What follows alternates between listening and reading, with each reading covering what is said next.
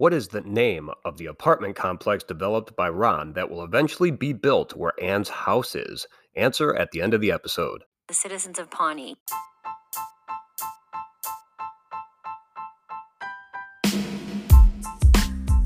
I would like to go on record speaking as a citizen of Pawnee. Clothes, treat yourself. Fragrances, treat yourself. Massages, treat yourself. What I said was, give me all the bacon and eggs you have. My mom's Puerto Rican. That's why I'm so lively and colorful. It says you could have network connectivity problems. Jogging is the worst, Chris. I mean, I know it keeps you healthy, but God, at what cost? Dr. Harris, you are literally the meanest person I've ever met. That's Gary, Jerry, Larry, Gergich, Gengert. I love you and I like you. I love you and I like you. Hello, welcome to Citizens of Pawnee, a Parks and Recreation podcast where I discuss anything and everything from character breakdowns to episode rewatches, as well as some other trivia and tidbits about the show. My name's Brian, and I'll be your host. This is episode number 73, being recorded Friday, June 9th, 2023, and today I'm going to be talking about Season 2, Episode 12, Christmas Scandal. If you'd like to contact the show, you can email citizensofpawnee@gmail.com. You can also follow and message the show on Instagram at Citizens of Pawnee Podcast, as well as my other page at Parks Rec Memes. And just a reminder, this podcast will have full spoilers for the entire series. Oh, man, I feel like I just recorded. I'm recording a little early this week. Granted, I never talk about my recording schedule with you folks, so you're just like, who cares?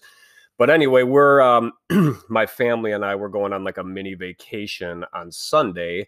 My kids don't know about it, so Joni and I are very excited. We're going up to Wisconsin Dells. If you're unfamiliar with what that is, it's a nice haven for us folks in the Midwest. But no, up in Wisconsin, they have, I think Wisconsin Dells is actually the name of the town. It's a very small town, but maybe it's just, I don't know. But anyway, they have, it's like a vacation spot. There's a bunch of like resort type places there, and we're going to be staying at one. We're only going for 2 nights, just a very short one, because it was kind of last minute, like spur of the moment. I got home from work the other day and my wife's like, what do you think about, so, because we didn't have anything planned for the summer, but then it was like, well, you know what, maybe we could just do something real. So yeah, we just, kind of on the spot. We're like, screw it, let's go. So I'm really excited because we've been up there before with the kids, but they have like no recollection of it. Like Sadie does a little bit. Sadie's my older daughter. She has a little bit, of recollection, but it's been, I don't know, it's been like 5 or 6 years at least since we've been there. So anything that Sadie remembers, I think, is mostly just her BSing and humoring me.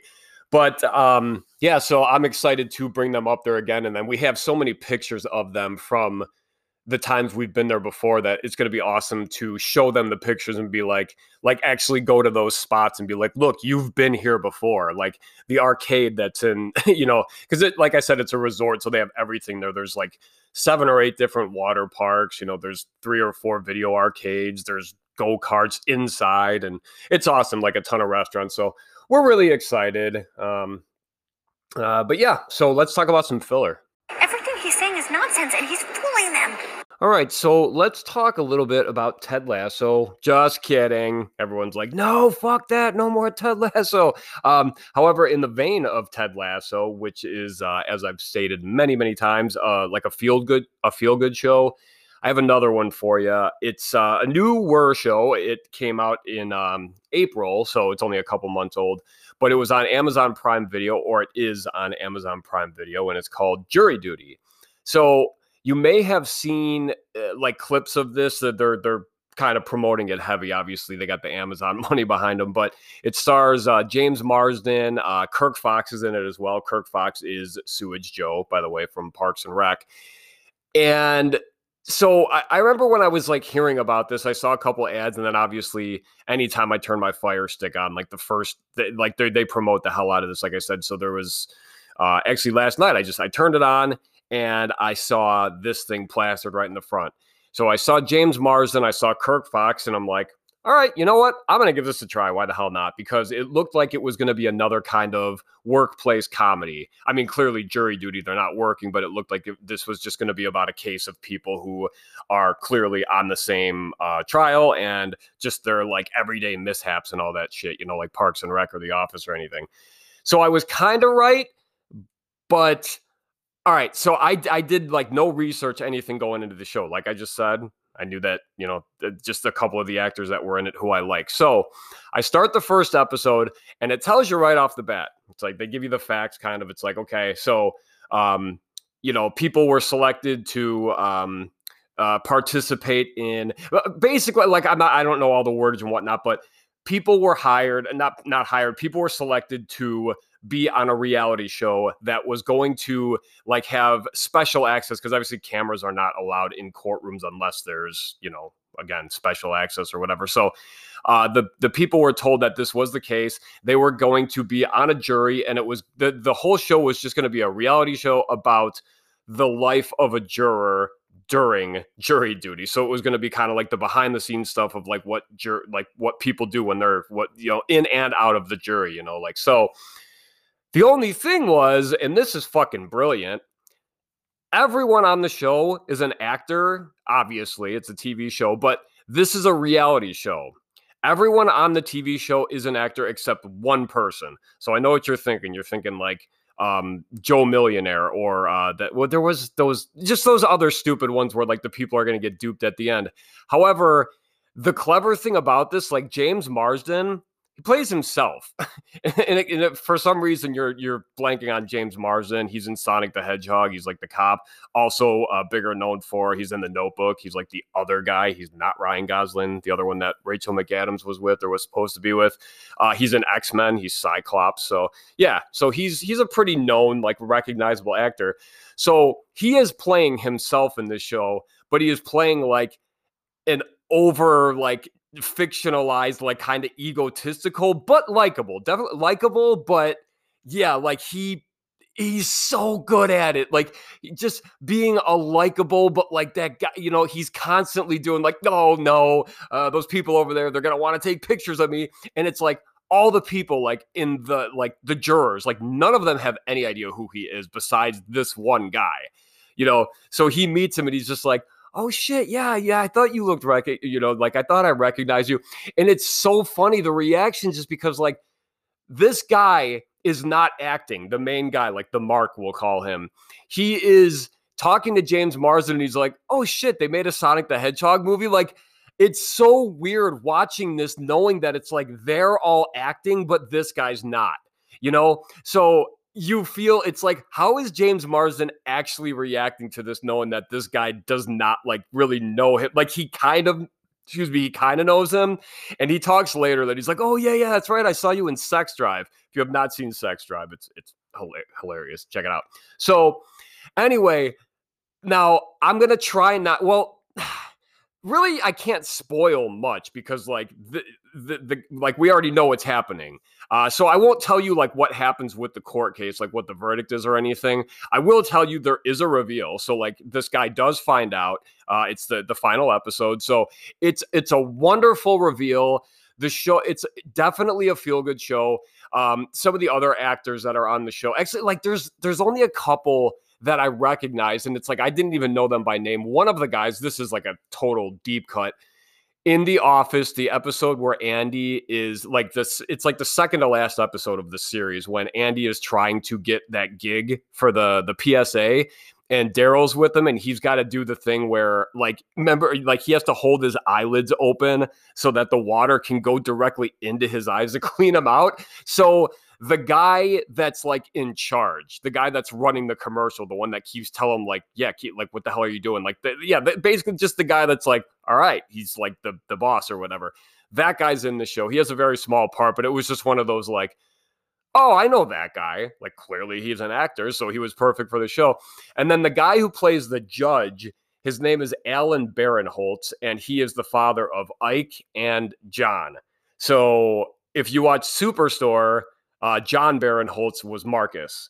Actually, and he was also in one episode of Parks and Recreation. Here's some trivia for you.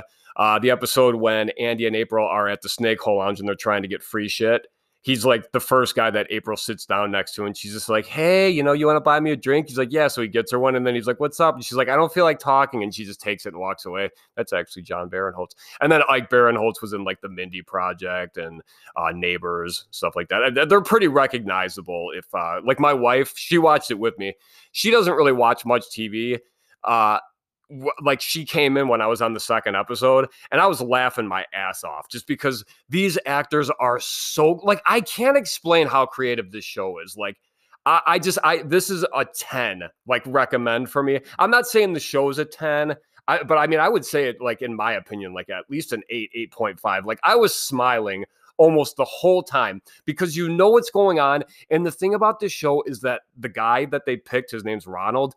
He is so likable. He's such a nice dude. And it's like, you just, at the end of the show, when they do the reveal, I mean, it's like, it's heartfelt. And it's so like, you feel bad for the guy, but at the same time, you're so happy for him because it's like, he was duped. I mean, like they show him the behind the scenes stuff and everything. And I mean, you can't tell because he's still trying to process this. He's like, because this is a 3-week case.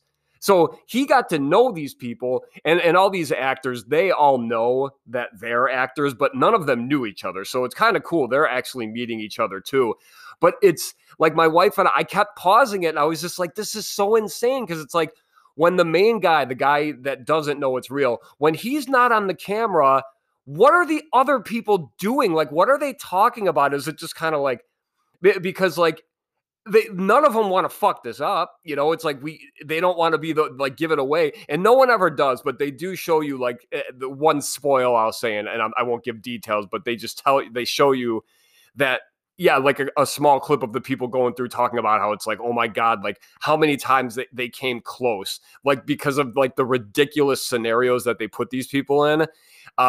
They thought that like he's gonna know, like there's no either that or he's just gonna walk away from this case and be like, fuck this, I'm done, this is stupid. But he was a trooper with everything. He was just like happy-go-lucky about everything.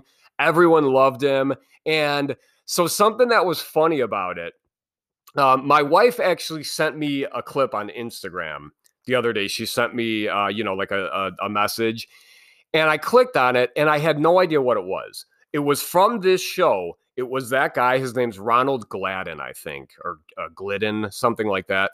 So he was, and this was like post. So this was afterwards, but he did a quick, he was doing an interview and he had said that, so like right when he met James Marsden, originally he was like, dude, I loved you. Or like when he found out he was in Sonic the Hedgehog, he was like, that's so cool you were in Sonic, man. Dude, I love the guy who plays Sonic, John Ralphio. I'm a huge Parks and Rec fan. So that in turn led to Kirk Fox, Sewage Joe, not getting very much screen time. And it's like, I still couldn't figure this out because I'm like, all right, this guy knows who John Ralphio is. He says he's a Parks and Rec fan, but doesn't know who Sewage Joe is. And I'm like arguing with my wife about this. I'm like, how does he not know? Granted, his name, like, again, the actor's name is Kirk Fox. His name on the show, the actor's name on the show, his character was like Ray, or I can't remember what his name was, Ron, something like that. I think it was Ron. So we're trying to think, it's like, all right, is the guy like just casual enough that he knows who John Ralphio is, but he doesn't know Sewage Joe enough? Because Sewage Joe is actually only in like 5 or 6 episodes. Maybe more, but like less than 10, I would say. Where John Ralphio isn't. Actually, John Ralphio is not in a ton either, but he's just such a memorable, recognizable character. So I guess I could, because like my wife, like casual fan, she knows definitely who John Ralphio is, has no idea who Sewage Joe is. Like I point him out to her like every time. Plus he replied to one of my posts on Parks Rec Memes. So I'm like, yeah, dude, me and fucking Kirk Fox, we go way back. So, but anyway, sorry, I'm going like off on a tangent here. When they found this out, yeah, they pulled Kirk Fox aside.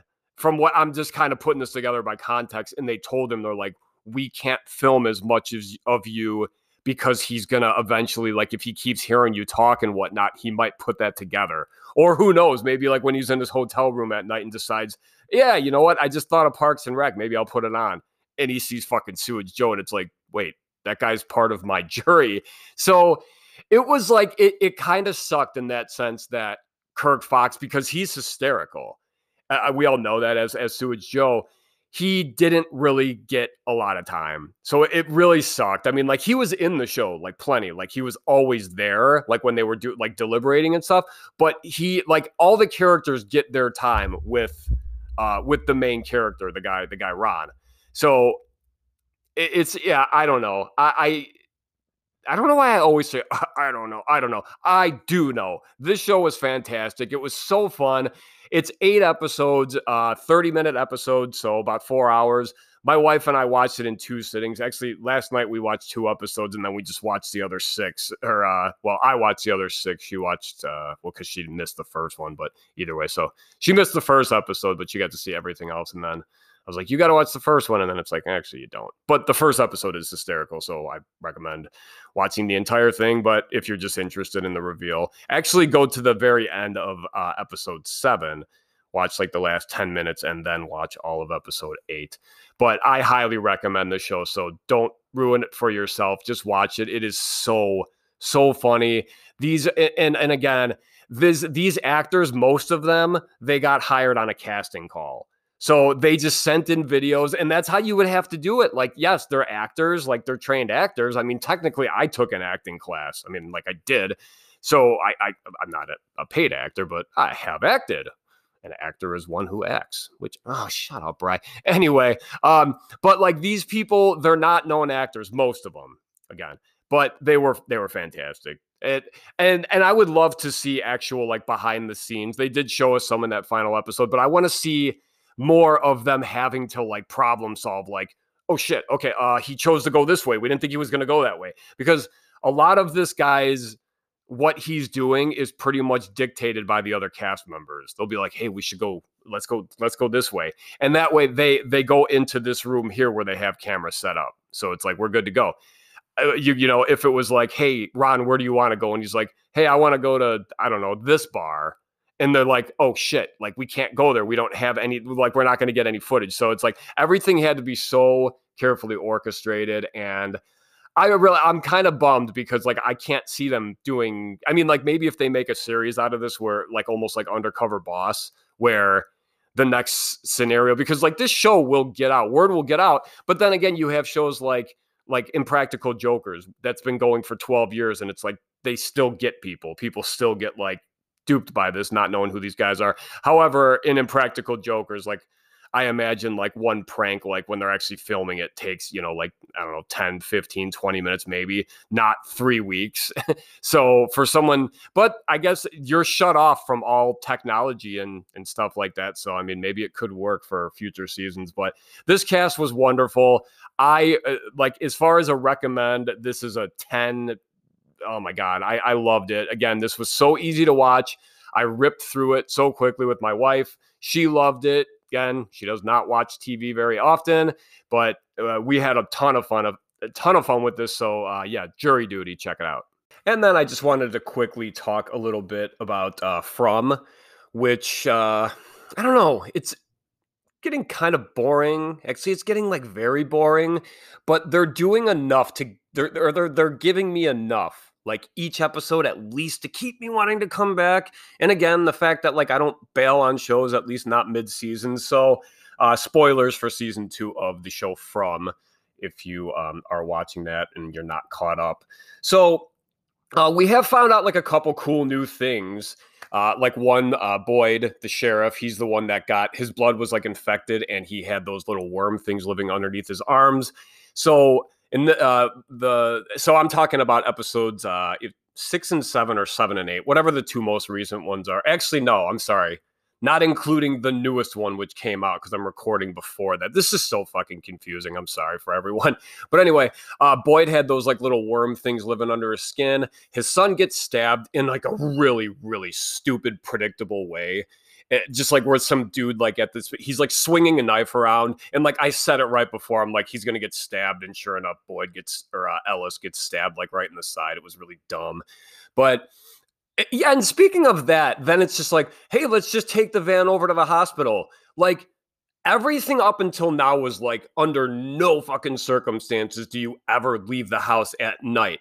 But now it's just like they look outside and it's like, are they out there? Oh no, there's none there. It's like these things are seemingly always everywhere in every other episode, but in this one where they actually need to leave the house, it's like, I don't see any.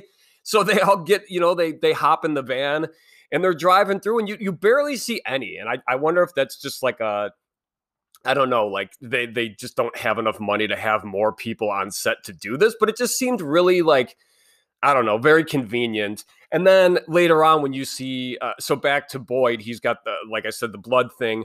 His son Ellis is stabbed, so he's he's got like the universal blood type, O positive or whatever it is, or I don't know. I don't even know what blood type I am. Like I'm a mess.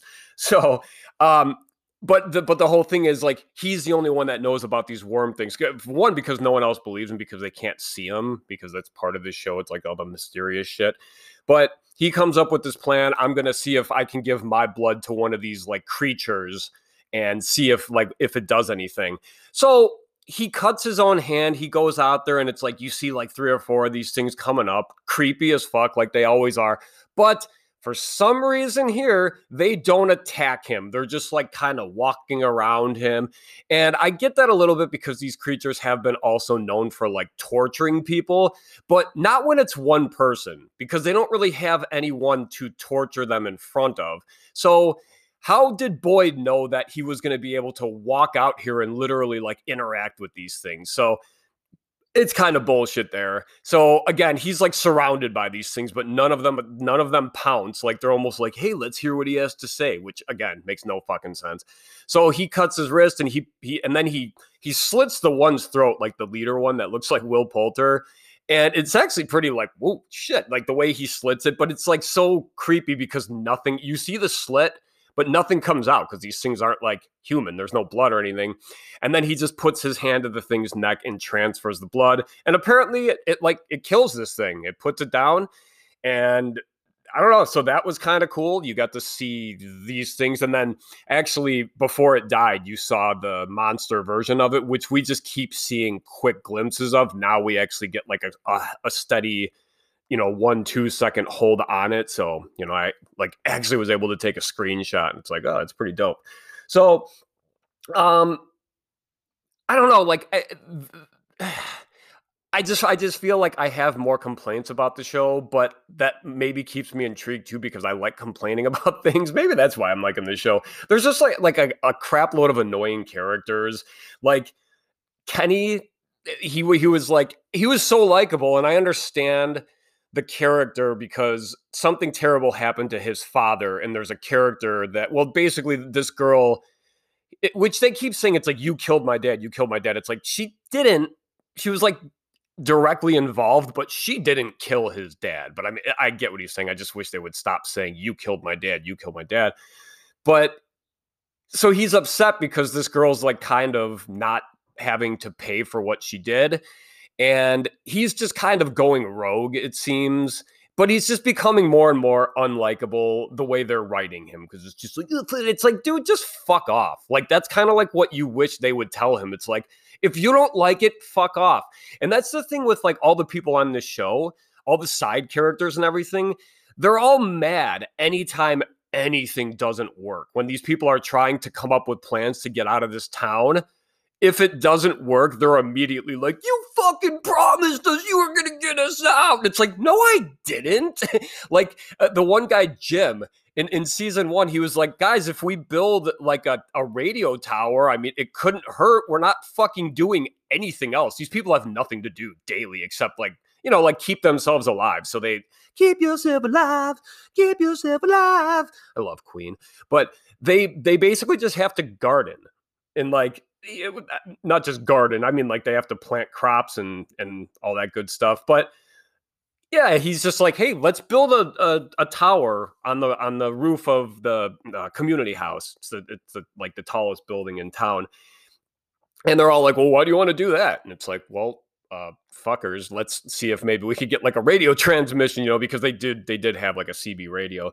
So they do this, and it's like these, so like it doesn't work, spoiler, like I said, season 1, at the end, like the thing falls over because there's a huge storm, and it actually does work, but Jim's not telling these people because he did get like a weird transmission back from someone who apparently knows who he is and what these people are doing. So that was really interesting, but like we're still like meandering around that, and it's like Jim keeps like 8 episodes in, 7 or 8 episodes, it's still like he's like keeping this to himself, and it's like you can't tell anyone. It's like, what is the big fucking deal, dude? Tell these people, like that'll make them more proactive.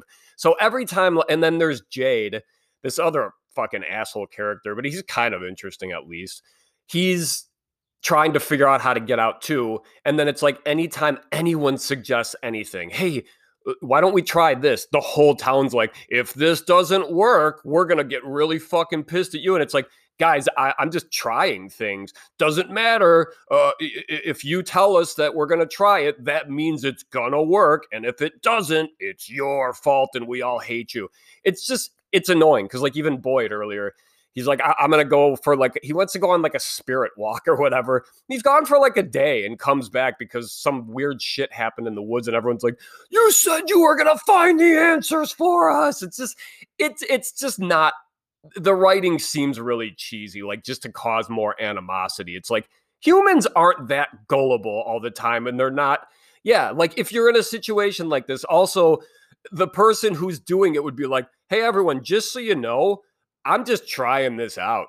If it doesn't work, it doesn't work. I'm not telling you, hey, I'm going to go do this and I'll be back and I'm going to save everyone. Anyway, I didn't think I would be talking about From this long. I didn't plan on that. So let's go ahead and get into our featured episode. Season 2, Episode 12, Christmas Scandal. Directed by Randall Einhorn, written by Harris Whittles. All right, so before I get into this, just going to say this episode is a doozy. There's a lot going on here. There's only a couple stories going on, but there's a lot of like jumping back and forth. So here we go. Our cold open, we start off at the annual Pawnee City Government Follies, which is basically like a roast. So every year, a different branch of the government, provides the entertainment. And this year, the Parks Department is running the show. So Leslie comes out. She's dressed up as Councilman Dexhart. And real quick, one of the funny things here, the wig that she is wearing, it's funny because, it's just like a black, short-haired wig. She's got a suit on as well. I believe, I'm not positive, but that wig will be used again on Champion the dog at the end of season 6 in the prom episode when April, it's so bizarre, but it's hysterical.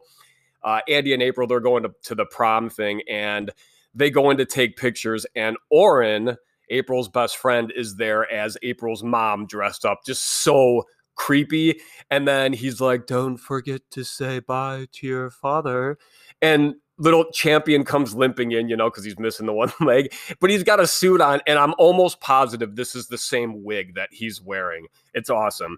So anyway, she comes out dressed as Dexhart, and she, Dexhart, if you'll remember we met him back in the episode Praxis Date. He is the city councilor who's just like a total scumbag. He's always involved in scandals. He's always cheating on his wife. And he's always just like these insanely bizarre sex things that he has going on. So anyway, she starts doing her best impersonation of him. Councilman Dexhart, you're involved in yet another scandal? That's crazier than Mayor Gunderson's dog, Rufus. Yes, there is a new one, and it's a doozy. I don't want to go into the details, but let me just say that it involves multiple women, a love child, nurses, rabbis, priests. Well, I hope you can all join me at my fundraiser tonight. I am being supported, of course, by the Glitter Factory and 1-800-Mattress. Classic. And the audience obviously loves this. I love how excited, too, that they get when April makes the joke about Mayor Gunderson's dog, Rufus, who we never meet Rufus. We do know he passes away eventually, Rufus and Mayor Gunderson. But it's so funny that like the town loves this dog Rufus. It's almost like Little Sebastian. All right, so we start the episode. We're at Lot 48, where they're using it as like a winter wonderland type thing. And it's just a note, like a side thing. This show is filmed in California, so it's funny because like listening to the show Parks and Recollection, hearing how much they would talk about how they would always because the show takes place in Indiana, which is in the Midwest, where our winters are very cold here. So they would be in California in like 90-degree weather with huge coats on and stuff anytime they had to do these winter scenes. And in this one, it very clearly shows because it's so unconvincing. Like throughout the episode, it will show, I mean, there's snow and stuff during the episode, which looks really good in the window scenes. Like when they're in the parks department and you see it in the background, it looks great. But anytime they're outside, it just doesn't look convincing. And the main thing is, and this is the problem with Yellow Jackets a lot too, you don't see the people's breath when they're outside. And this is everyone wearing hats and coats. So, you got to think it's probably like in the 40s. I mean, plus it's December in Indiana. So probably like the 30s or the 20s even. And it's very unrealistic, but it's not like a big deal. I just needed something to bitch about. So, Leslie goes over the schedule with everyone and gleefully announces that for the first time in Pawnee history, the tree lighting will be simulcast on internet radio. So Tom just, of course, he's a smartass, but it's such a good retort because he's just like, he's like, man, listening to the tree lighting is going to be dope, which is so funny because, yeah, the things that Leslie would get excited about, like you'll hear the countdown, but it's not like you're going to hear the tree turn on. So it is funny that, yeah, it's on the radio. So after everyone disperses, April gives Leslie a message that Councilman Dexhart himself wants to have a meeting with Leslie. She's unsure why, though. She assumes that it's because she did this like joke of him. So she says that she's not scared, but you can tell she's a little like, wow, like I didn't think he would take it that, seriously, that he would actually call me out. So we cut over to the shoe shine stand. April asks Andy for some advice on what to get her boyfriend Derek for Christmas. Since Derek is gay, Andy tries to be helpful and suggests a Brokeback Mountain DVD, which is so funny. Like, I don't know, for you younger listeners, you probably know what Brokeback Mountain is, but when that movie came out, it was such a big deal just because it was, Heath Ledger and Jake Gyllenhaal. For one, it was like two like very big Hollywood actors, and it's like, oh my God, they're gay cowboys. I've never seen the movie, truth be told, just never had any interest, but it's so funny. Like that movie was such a big deal back then, so it's funny that he brings that up. And then the other thing, like assless chaps. Like he actually thinks that's a good idea. But then he actually kind of asks April, he's like, I don't know, like, because she's like kind of giving him shit for these dumb answers he's giving, but he's like, I don't know, like, why are you asking me? What do you? So she's like, well, you're like semi cool, and you seem like or she says you're semi young, so he can at least, as opposed to her asking like Ron or Donna or Jerry, it's like she's asking one of her younger friends. So she's like, whatever, I'll come up with something. So the two high five and April walks away. This is like her scene from the opening credits where it shows her smiling and then she looks at the camera and then kind of drops her face because this is when her and Andy, they're getting there. They're getting there. Now we're at the restaurant where Leslie meets with Councilman Dexhart. He tells her he's not upset about her mocking him, which again, that's what she thought this whole thing was about. She's a little bit confused. He wants to know who told her. So Leslie is just shocked. She's like, what told me what? And he's like, who told you about the scandal? So the bullshit that she just came up with, like off the top of her head on the stage, like there were nurses and and she's like, she sounds more like Rodney Dangerfield actually, but she's like doing Dexhart. Apparently, some of the stuff that she just came up with actually did happen. So he wants to know how she knows this. So she is genuinely confused, so he starts talking about the next sex scandal that is about to break. And so after like grilling her for a little bit, not drilling, Yeah, after grilling her for a little bit, he finally believes her, and when she says she has no idea, he's just like, "Okay, everything I just said is just a funny little prank."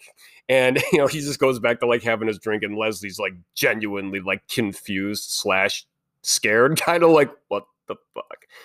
All right, so the next day, Leslie gets to work, only to realize that she has made the cover of the Pawnee Sun, but not in a good way. The headline reads, "Sexy Dexy Strikes Again," as it shows Leslie and Dexhart at their meeting. We then see Leslie and the crew kind of walk over into another, it looks like a break room. There's a communal TV that everyone's watching. We see our favorite newscaster purred happily on the TV. He is breaking the scandal about what's going on, basically just with Leslie and Dexhart. And he calls the mystery woman Leslie Norp. Not the first time. Actually, maybe it is the first time she's been called Leslie Norp, but it will not be the last time. I've talked about that. The best, the best line that he has, he talks about how witnesses saw them leave, and then he's like, "Although they left separately, who knows where they woke up together." It's just, the way that this town speculates is incredible. Later, the group tries to calm Leslie down, saying that the Pawnee Sun is just a sleazy tabloid paper that no one reads. And of course, as they're saying this, Donna comes walking up and she like slaps the paper up against the window, and she's like, "Hell yeah, Leslie!" Because of course you know that Donna would be reading the tabloids. And that actually just kind of makes me think of one. I don't know if this was like a nationwide one, but the Weekly World News, that was my favorite one when I was in like high school. Me and my buddies, we would like jokingly buy these things all the time. And it was always like, "Oh yeah," but like none of us ever read them. It was just one of those things where it was just funny to have. However, there was always like the Page 7 girl or whatever, and it was just some hot babe, which like made no sense, but it was like, okay, it's like a chick in a bikini. And then there was also something called Bat Boy, which was always like somehow on the cover, like whether it was like a small one in the corner or, but it was just like a kid who was a half child, half bat. Very intriguing stuff. So April has a solution. Do you want me to seduce Purred happily? How would that help? I don't know. I just want to see if I can do it. April, I appreciate that, but I don't think it's something worth losing your virginity over. Next, we're back at Lot 48, just kind of, they're still doing some planning for the Winter Wonderland. Leslie is approached by Alexis Softcastle. Real quick, I love this name because there is like a director, writer, producer. I'm not exactly sure. I know that's what this guy's title is. I'm not exactly sure what he did on Parks and Rec, but I've seen his name, and that's what, like when I heard her name, it made me think, it's like, wait a minute. Alex Hardcastle works on the show. So I mean, it's got to be like a play on his name, Alex Hardcastle, Alexis Softcastle. So it's great. She's a reporter for the Pawnee Sun, and she's played by Jillian Vigman.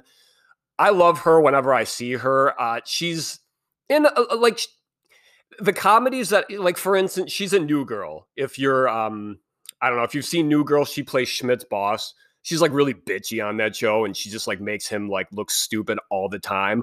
But she is hilarious. She's also in the 40-Year-Old Virgin. I know she's in that speed dating part, that really funny scene that Mo Collins, Joan Calamezzo, is also in.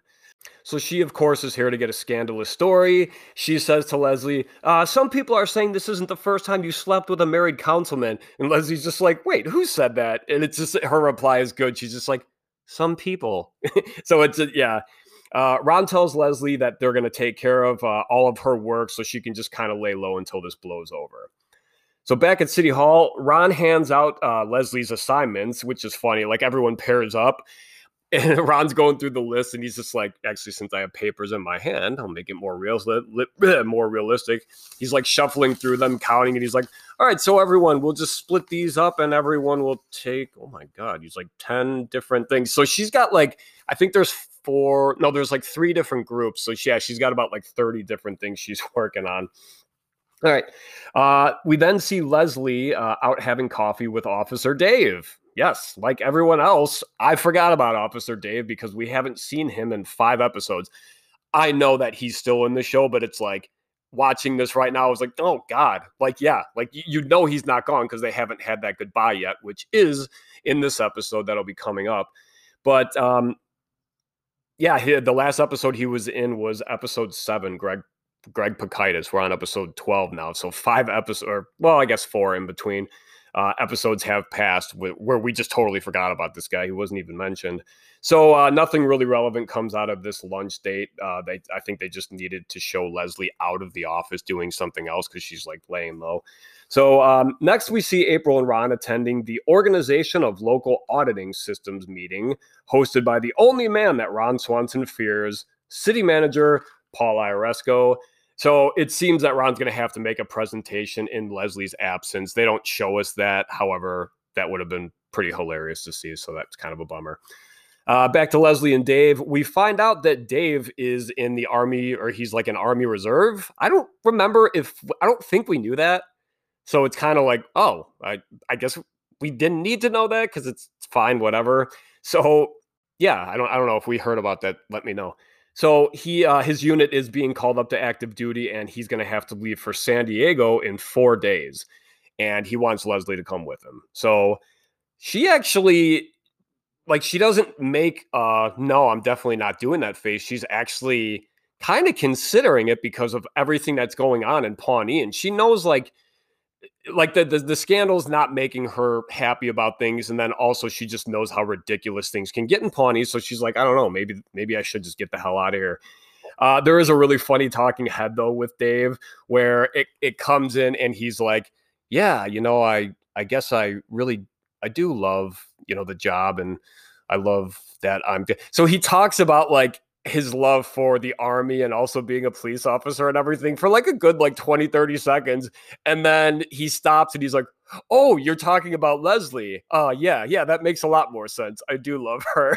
So that one was good. That was a hilarious swerve. Like you thought he was talking about how much he loved it, or whatever, just like he loved the Army. But then you find out that the person was probably just like, oh yeah, are you in love?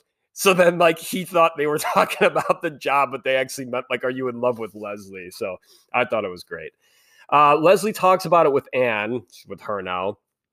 She says that she'd really miss Leslie like crazy. And then we also find out that Leslie can surf, which I love this scene because, yeah, the two are just sitting there talking. And Anne actually does say, she's like, oh my God, I miss her like crazy.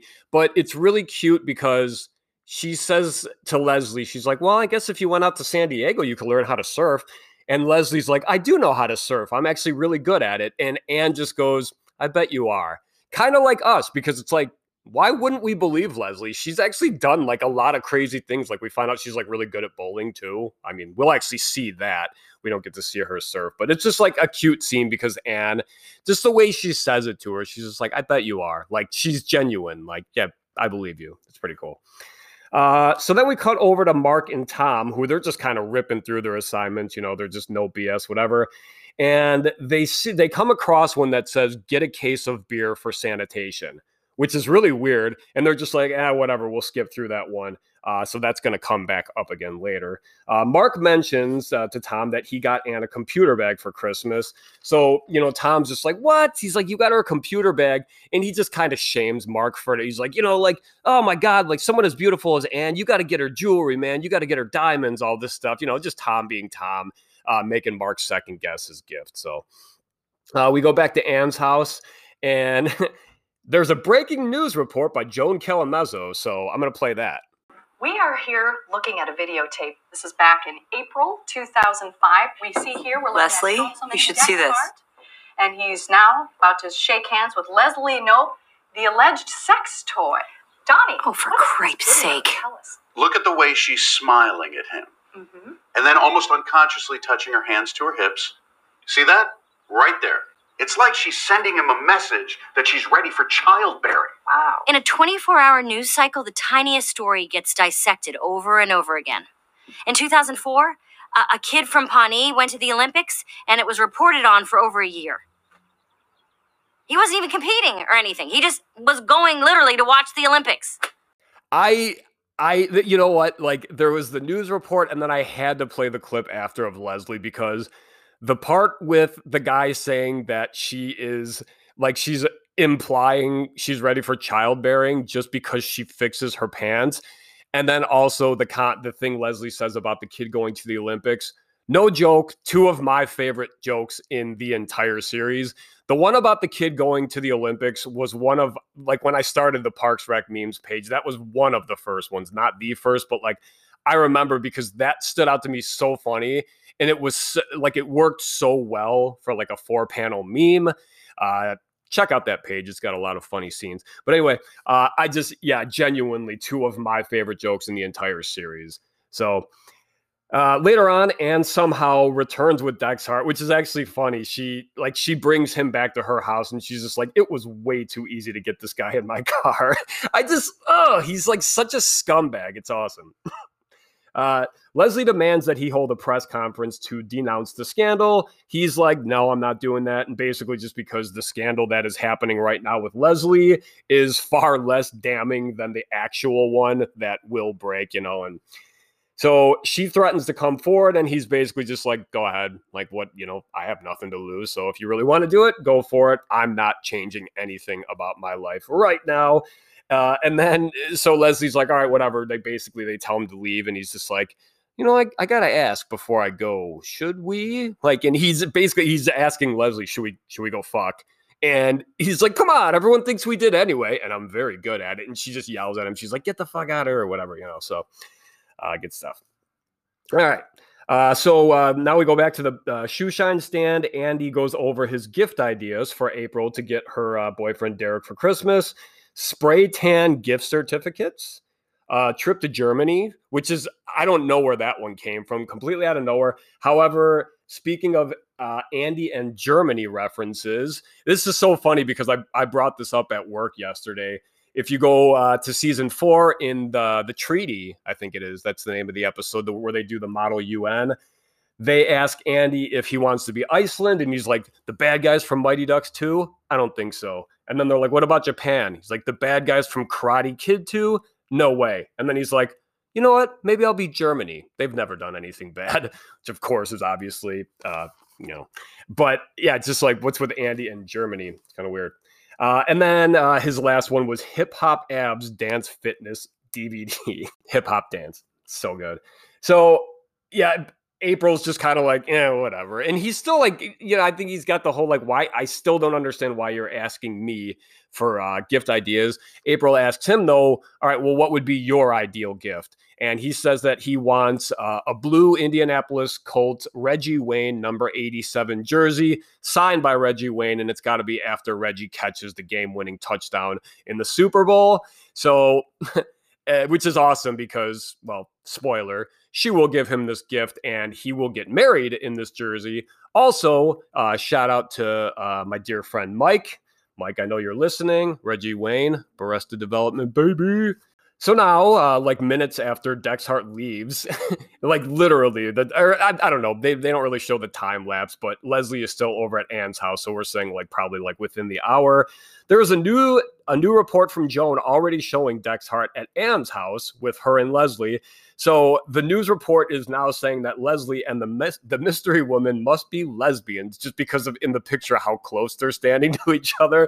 I love how the guy says it. He's like, and you know how it is. Anytime two women are standing this close to each other, they must be. And Anne's just like, don't say it. And then he's like, lesbians. And Joan's just like, yeah, she agrees 100%. So Anne and Leslie are just like, come on. So Leslie calls the station and she demands a meeting with Joan. So the next day at Lot 48, Ron informs Tom and Mark that sanitation didn't pick up the garbage at Lot 48 and that the raccoons have flocked, and it shows the raccoons, they're just like climbing all over the garbage and everything. April's just like, wait a minute, I thought raccoons were nocturnal. And Ron's just like, not in this town, honey. He's like, they're 24/7. And he just tells her, if we don't get rid of these raccoons, they're going to hunt the kids for sport. Tom and Mark remember, which I talked about before, they're just like, oh shit, a case of beer for sanitation. I have no idea what this means, but I wish they would have told us why. But sanitation, Sewage Joe, we talked about him earlier, Kirk Fox. All right. So Leslie is now on Pawnee today. Joan, as always, is being like very rude to her for no reason.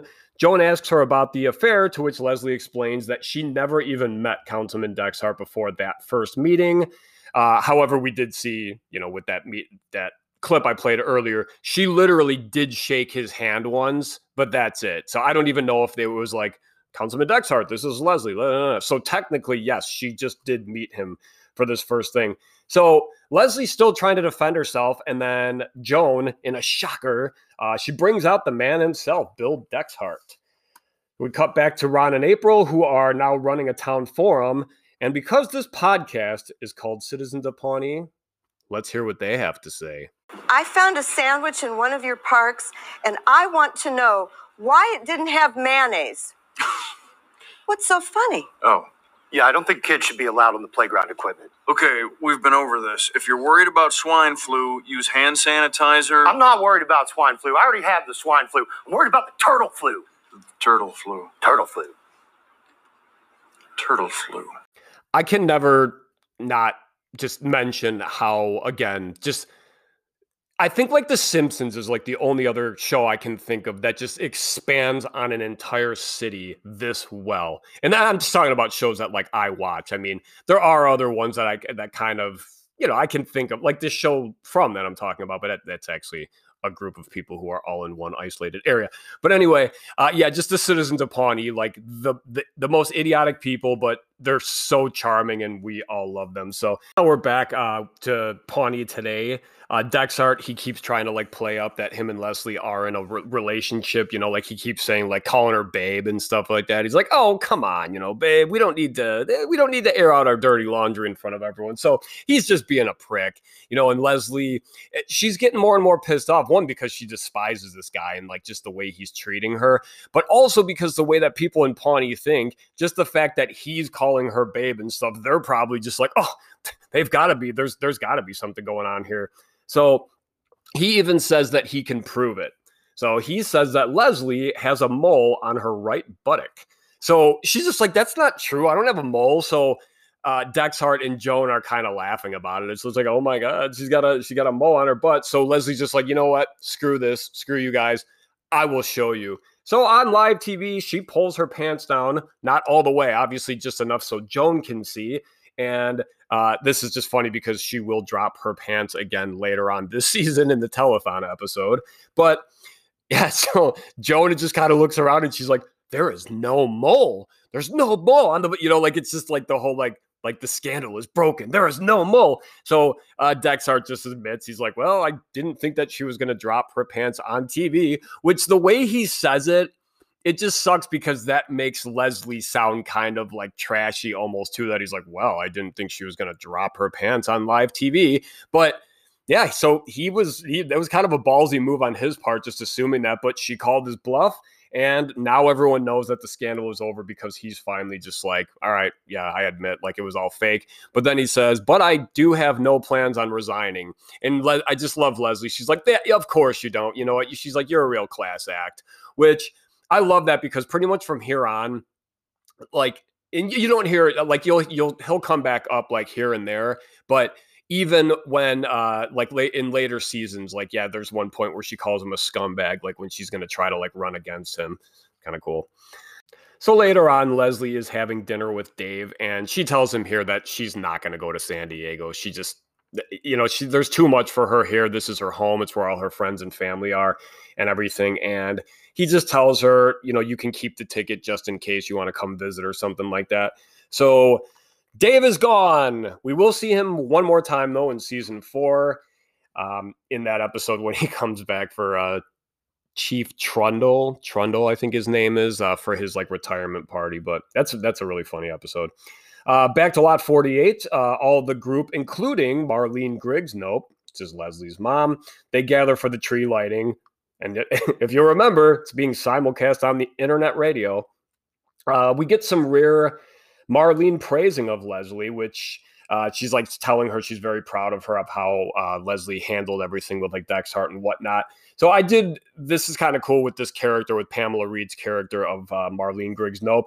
She doesn't really do anything important moving forward, but they just there is the thing with Ben where, I don't know, they make her character a lot more likable because like in the earlier ones, like she is a hard ass when she meets Ben. So that's still coming up. But like in the earlier ones, she was more like, shitty, like when she was basically telling Leslie, it's just like, oh, you need to blackmail this guy. Like, so I do like that they made her character a lot more likable. They do the countdown and the tree lighting happens and it looks great. So everyone embraces, and even Andy and April, like, because Andy's playing Santa Claus and he's like so much bigger. So it's not like the two of them are off to the side, like hugging and kissing, but it's like, again, everyone embracing, but they show him like with his arm around her, just kind of like it's everyone, but it's also just kind of them too. So April does the thing again. Of course, she looks up and the camera's right on her. So she like, her smile goes to back to like the, what? Back off, you know? All right, then we get the tag of the episode, which is, and even in the tag here, there's a lot going on. First off, Andy finds a gift waiting for him, like I told you. Obviously, it's from April. It's at the shoe shine stand, and it's the Reggie Wayne jersey he wanted. Obviously, this didn't happen after he caught a touchdown pass to win the Super Bowl, and it's not signed by him, but it is an awesome jersey. Like I said, this is the jersey that he will wear in the next season when he marries April. Then we cut over to Ann and Mark, who are exchanging gifts. She says that she actually does love the computer bag, so fuck you, Tom. And she got Mark 2 Pacers tickets, and it's just kind of funny because he's like, oh, you know what, Ann? I actually got you another present. And he's like, you don't have to come with me to this game. It's just, it does show that, yeah, their relationship is getting, well, not getting better. I mean, like, they're showing us, though, at least that it's going well. So, like I said, it seems more realistic now. And then finally, we cut over to Ron as he's sitting at his desk and he's finally like, oh, thank God, when Leslie returns to work. He hands her a stack of messages. She sits down and makes a call, happy to be back at work. So, yeah, that is the episode on IMDb. This is a 7.9. I thought this episode was good. It was a lot better than the last one. Still not a whole ton going on. Dexart's a funny character. He's not one of my favorites, though, just because he's so one note. I mean, like, he's just a scumbag, and that's it. I mean, he's like charming, but not saying I don't like the character. There's not much to him besides that. So there's just a little bit of trivia I have, actually just one thing. This isn't even really directly about this episode. This is just a kind of a cool fact. And I have thought about this before. I actually wanted to make a meme, but I couldn't. It doesn't make sense. All right, hold on. Well, here it is. Mo Collins, who plays Joan Calamezzo, also played Starla, the secretary on Arrested Development. Starla had an obsession with the musician Quincy Jones, whose daughter is Rashida Jones, who plays Ann Perkins on Parks and Recreation. So, yeah, I have thought of that before, and I wanted to make a meme about it. However, it's like Joan Calamezzo isn't Starla, so I can't be like, Starla was in love with Quincy Jones. Is Ann Perkins her daughter? Like, you know what I mean? Like, if the character of Joan Calamezzo had a crush on Quincy Jones, it would work a lot better.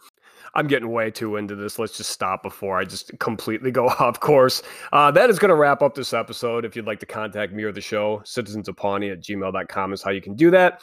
You can also like and follow on Instagram at Citizens of Pawnee Podcast and at Parks Rec Memes. New episodes every Tuesday. Next week, I'll be covering Season 2, Episode 13, The Setup. Thank you for listening to Citizens of Pawnee, a Parks and Recreation podcast. My name is Brian, and I'll see you next week. The apartment complex that Ron developed is called Morningstar.